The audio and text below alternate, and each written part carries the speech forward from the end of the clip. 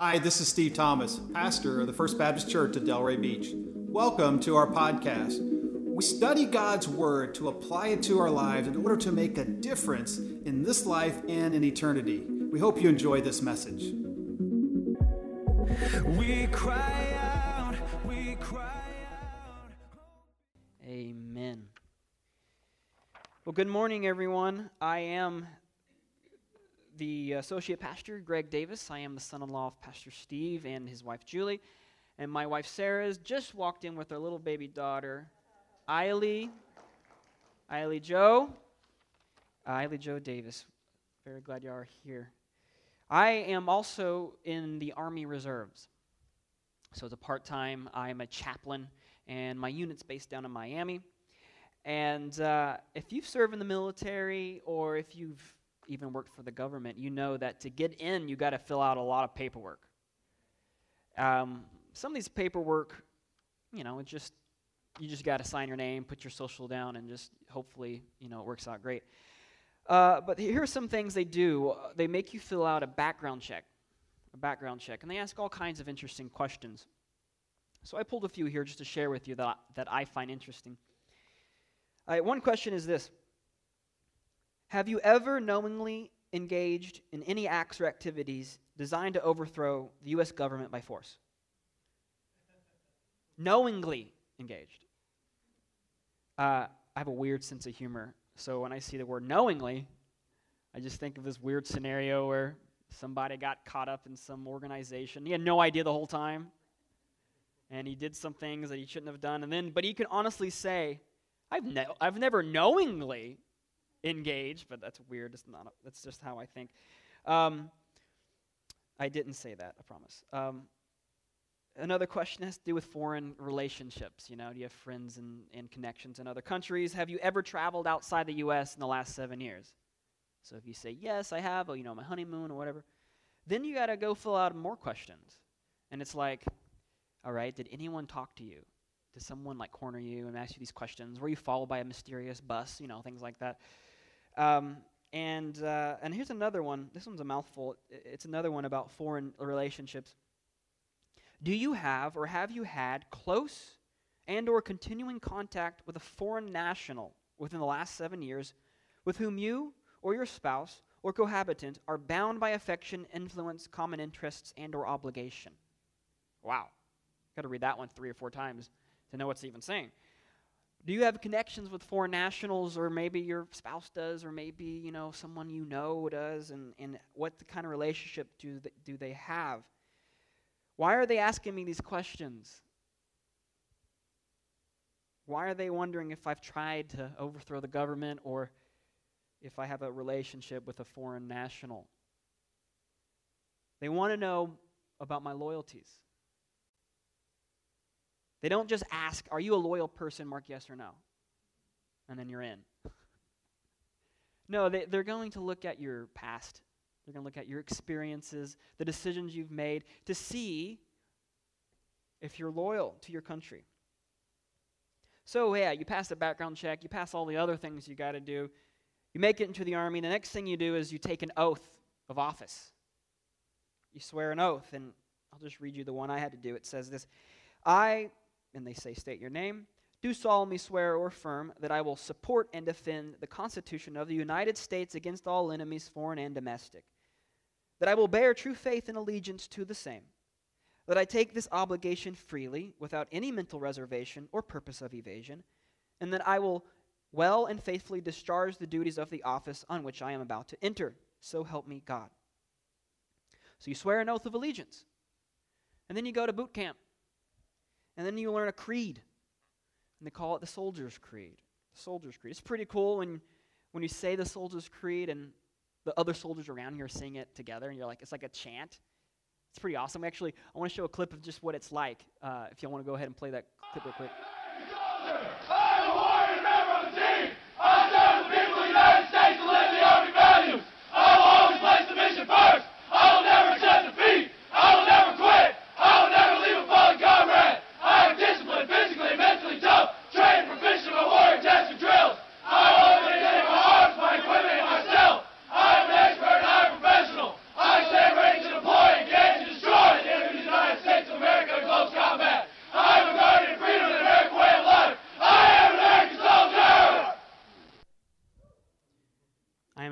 American soldier. You feel a little safer now by just seeing the people in our armed forces. Thank you for your service.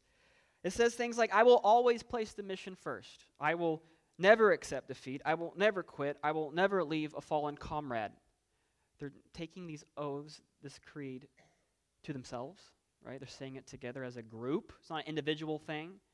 They're saying it to their nation, the people who have entrusted them with the responsibility. It's pretty amazing. Because when you're in the military, you swear an oath. When you're in the military, you live by a creed. When you're in the military, you can't have foreign entanglements. You can't be part of conspiracies to overthrow the government.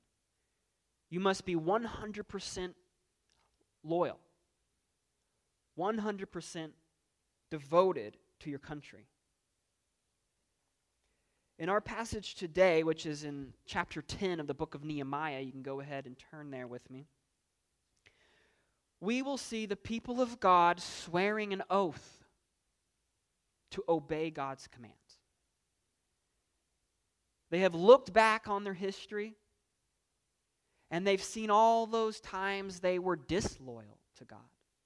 All those times they broke God's law, and how it always resulted in disaster for them.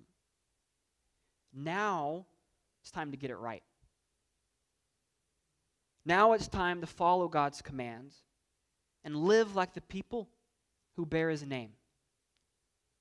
And to do that, they swear an oath to separate from the world and devote their lives to obeying God's law. So Nehemiah chapter 10, this is how it breaks down. Well, first it should start in the last verse of chapter 9, which is verse 38. This is what it says. Because of all this, we make a firm covenant in writing. On the sealed document are the names of our princes, our Levites, and our priests. So that because of all this is because of all the history of disloyalty to God and God's faithfulness to us, we're making a covenant, which is a commitment, and we're signing our names on this commitment so you know who made the vow. Then verses 1 through 27, that's the list of all the names on the document. You can see that in your Bible. And then let's read verse 28 and 29. The rest of the people, the priests, the Levites, the gatekeepers, the singers, the temple servants, and all who have separated themselves from the peoples of the lands to the law of God, their wives, their sons, their daughters, all who have knowledge and understanding, join with their brothers, their nobles, and enter into a curse and an oath to walk in God's law that was given by Moses, the servant of God, and to observe and do all the commandments of the Lord our Lord and His rules and His statutes. In the last part of chapter 10, verses 30 through 39, it gets into the details of that oath. Exactly what they're going to do. What they swear to do, what they swear not to do. We will do these things. We won't do these things. And that's how we will obey God. Simply put, this list of verses 30 to 39 deals with 4 areas of holiness for the community. This is community holiness. This is individual, but it's also the group. Holy marriage. Marriage isn't just a private thing, it's actually a public thing. Holy time. Holy work. Holy worship. Holy marriage, holy time, holy work, holy worship. And you can see there that holy worship takes the longest portion, and that's given the greater importance of how they worship. And then the chapter ends in verse 39 with this amazing sentence. They all say this together: we will not neglect the house of our God. We will not neglect the house of our God. Well, that's just a quick overview of chapter 10. So what's going on here? Well, the people of God are taking an oath to be holy. To be holy. And there are 2 points about holiness that I want us to take away. First, holiness means complete separation from evil.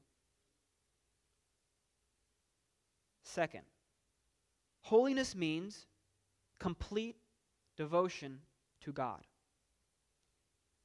Separation from evil and devotion to God. If you put those together, that's the big idea I want us all to take away. That if you are part of God's family, then you must separate from evil. And you must devote your whole life to God. If you are part of God's family, then you must separate from evil and you must devote your whole life to God. Now, I don't want to be misunderstood. When I talk about being separated from evil and devoting your life to God, I'm not talking about how you get into God's family, okay? I'm not talking about what you have to do to have your sins forgiven. Right? The big idea is if you're part of God's family, then you do this. So I'm assuming you are part of God's family, but maybe you're not. Maybe you're not a part of God's family. Well, how do you get into God's family? I want to be clear up front. You don't get into God's family by just cleaning up your act and finding some rules to follow and then saying, God, look, I'm doing it. I'm a little bit better today than I was yesterday, and so I'm in your family, right? Wrong. It's not how you get into God's family. In fact, there's nothing you can do in your own power. God loves you. This is how you get in. God loves you so much that while you were sinners, Christ died for you. In your weakness, in your powerlessness, He sent Jesus to die for your sins, and He rose from the dead, and if you give your life to Him and you accept His free offer of grace, then you can be in God's family by the mercy of God. Jesus says this, "Come to me, all who are weary and burdened, and I will give you rest." He says, if anyone thirsts, let him come to me and drink. Whoever believes in me, as the Scripture has said, out of his heart will flow rivers of living water. You come to Jesus and you say, I'm thirsty and I can't quench my own thirst. I'm tired and I can't find rest. Only you have that. I take that gift freely. And then God accepts you into His family, and then you are given the Holy Spirit. And if you have the Holy Spirit, God calls you to be holy. So let's look at that first part on holiness together. Holiness means complete separation from evil. Look with me at Nehemiah 10:28. It says this, the rest of the people, the priests, the Levites, the gatekeepers, the singers, the temple servants, and all who have separated themselves from the peoples of the lands to the law of God, separated themselves from the peoples of the lands. Why do they need to separate themselves from the peoples? Well, if you're just reading the book of Nehemiah, there are a few enemies already that are from the surrounding nations that are just always against God's people. You got Tobiah, the Ammonite, and that guy's annoying. Man, that guy's annoying. You read about him, and he's always trying to get in the way of God's plan. And then there's another guy, Sanballat the Horonite. I mean, he's just as evil, and he's trying to stop God's people from building the wall earlier in Nehemiah. So that's not a good experience. Then just go back even farther in history, and you come to King Solomon. Why is King Solomon? Why is this king ever?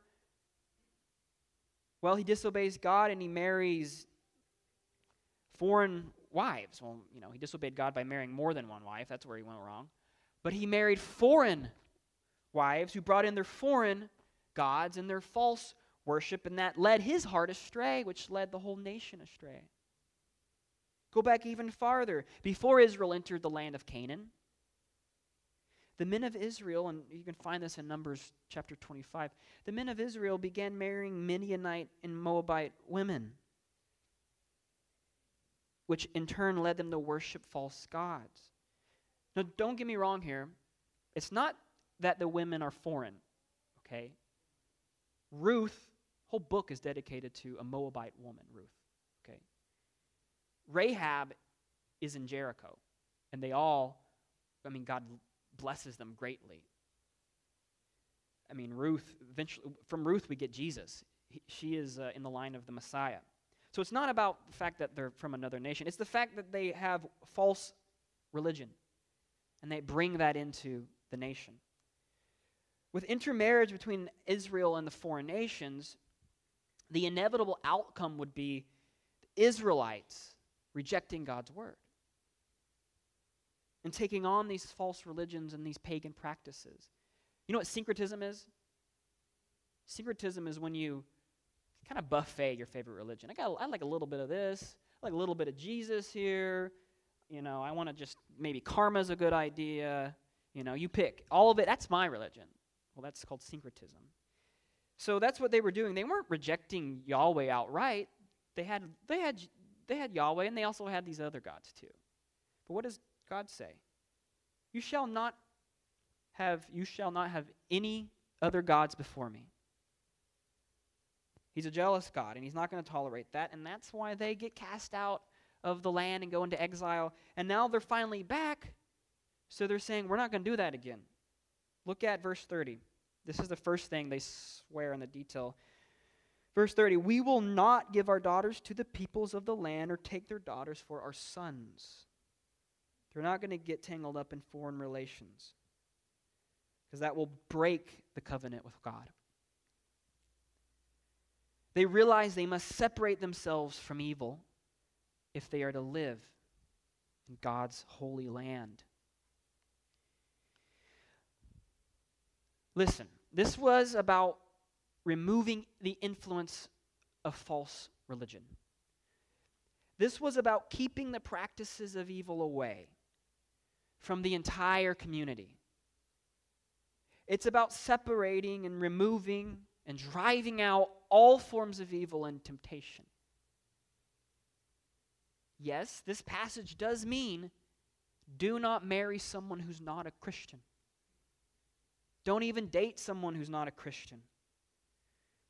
But that's not all it means. It means don't let the wrong people influence you.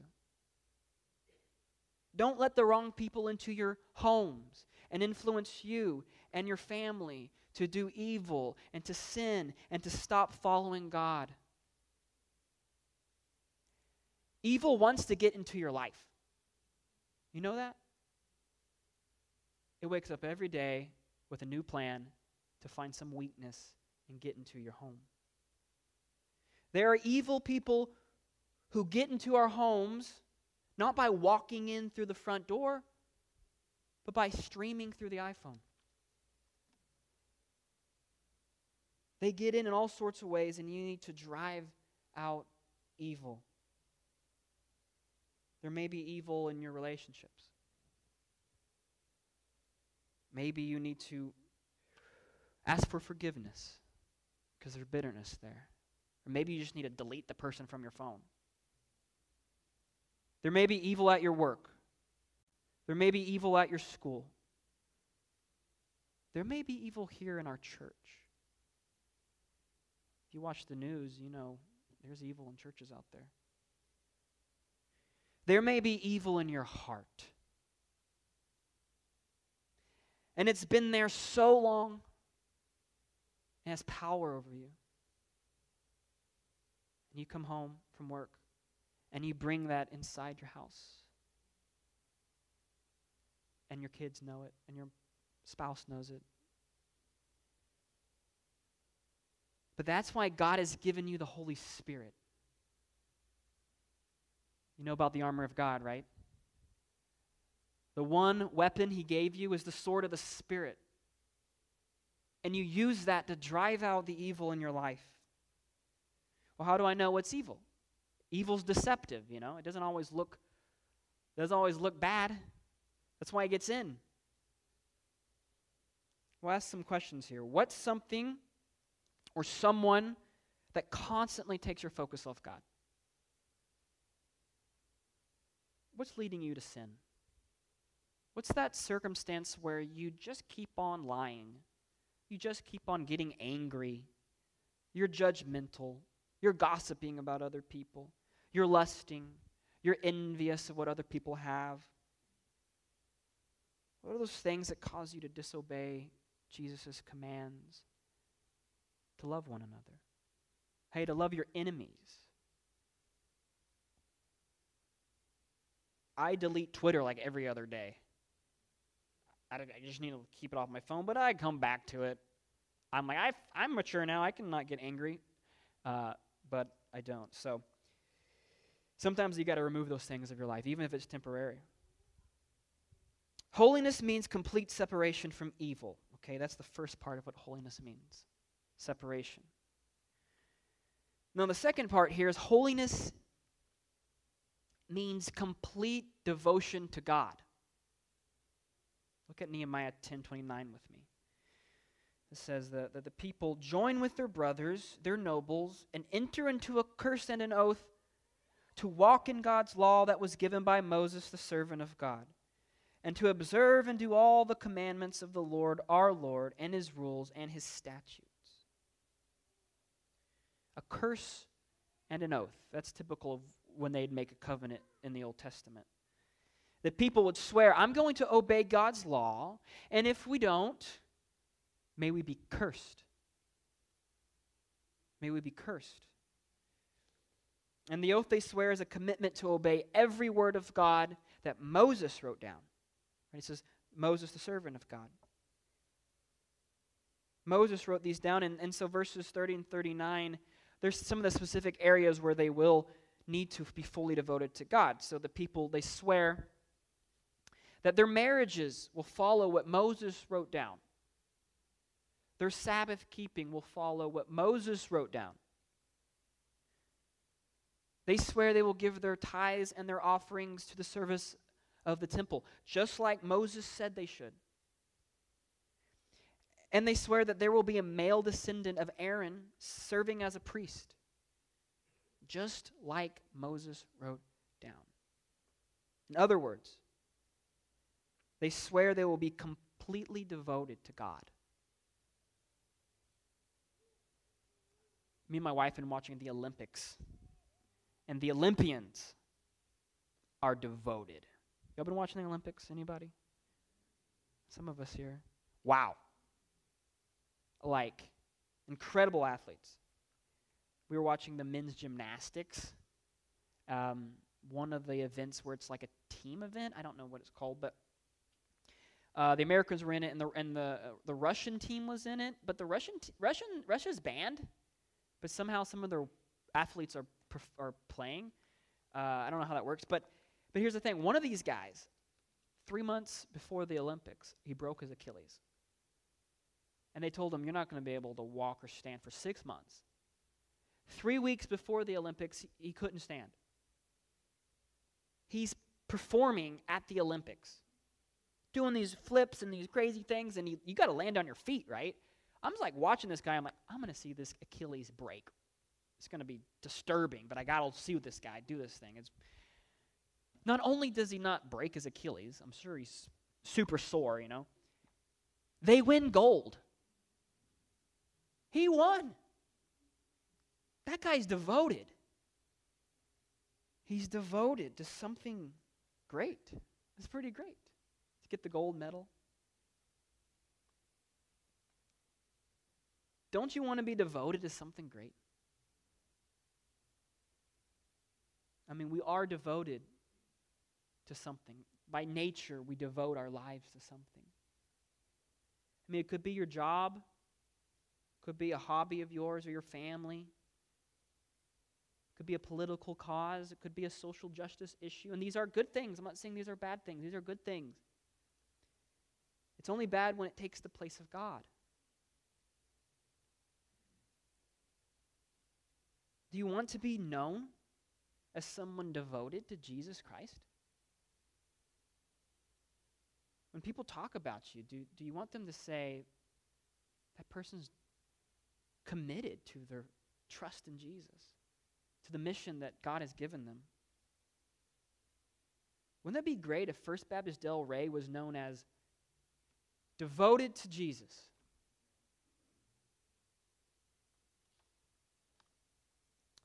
A sign of true conversion is that you are dedicated to living your life for the honor of Jesus Christ. It's not just that your sins are forgiven. It's not just that you got out of, what do they say, get out of hell free card. Your life's different. You want to bring honor to Jesus. This is what Jesus tells his disciples in Mark chapter 8. He says this, "And calling the crowd to him with his disciples, he said to them, 'If anyone would come after me, let him deny himself and take up his cross and follow me. For whoever would save his life will lose it. But whoever loses his life for my sake and the gospel's will save it. For what does it profit a man to gain the whole world and forfeit his soul? For what can a man give in return for his soul? For whoever is ashamed of me and of my words in this adulterous and sinful generation, of him will the Son of Man also be ashamed when he comes in the glory of his Father with the holy angels.'" In the book of Philippians, Paul, he's writing from prison, and he says this, "Indeed, I count everything as loss because of the surpassing worth of knowing Jesus Christ my Lord. For his sake, I have suffered the loss of all things and count them as rubbish in order that I may gain Christ." Devoted to Jesus Christ. One of my favorite books is the book called The Pilgrim's Progress. I've talked about it before, but there's a moment in the book where the two characters, Christian and Hopeful, are discussing. And they're talking about what happened to Hopeful when he became a Christian, when he really understood what it means to follow Jesus. This is what he said, what it did to his soul. "It made me see," he says, "it made me see that all the world, notwithstanding all the righteousness thereof, is in a state of condemnation. It made me see that God the Father, though he be just, can justly justify the coming sinner. It made me greatly ashamed of the vileness of my former life and confounded me with a sense of my own ignorance. For there never came a thought into my heart before now that showed me so the beauty of Jesus Christ. It made me love a holy life and long to do something for the honor and glory of the name of the Lord Jesus. Yea, I thought that had I now 1,000 gallons of blood in my body, I could spill it all for the sake of the Lord Jesus. Do you long to do something for the honor and glory of the Lord Jesus?" When I was a little kid, there was a song that we used to sing about allegiance to Jesus. It's like, "I pledge allegiance to the Lamb with all my strength, with all I am. I will seek to honor his commands. I pledge allegiance to the Lamb."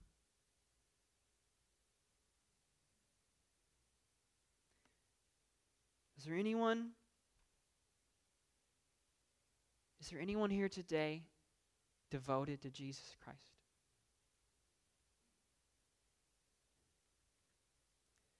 Is there anyone here today whose heart is so full of love for Jesus that you would spill all the blood in your body for the glory of his name? Is there anyone here today who will raise their children in the fear of the Lord? Is there anyone here today whose soul burns for the house of God? I will not neglect the house of our God. And you're zealous for the holiness of this church. Is there anyone here today listening to my words about driving out evil, and you can't wait to get home. You can't wait for this sermon to be over so you can drive home and so you can find those things that have time and time again deceived you and led you away from Jesus, and you're saying, I know what I need to do. I need to get rid of that. I know what I need to do. I need to throw it out of my house. I know what I need to do. I need to remove anything that compromises my allegiance with the Son of God. Is there anyone who is devoted to Jesus Christ? Let us pray. Thanks for joining us today. If you'd like to support this ministry, go to our website at fbcdelray.com. Also, click the share button so you can share this message with a friend or someone in need as we seek to know Jesus, to know others, and to make him known. We cry out, we cry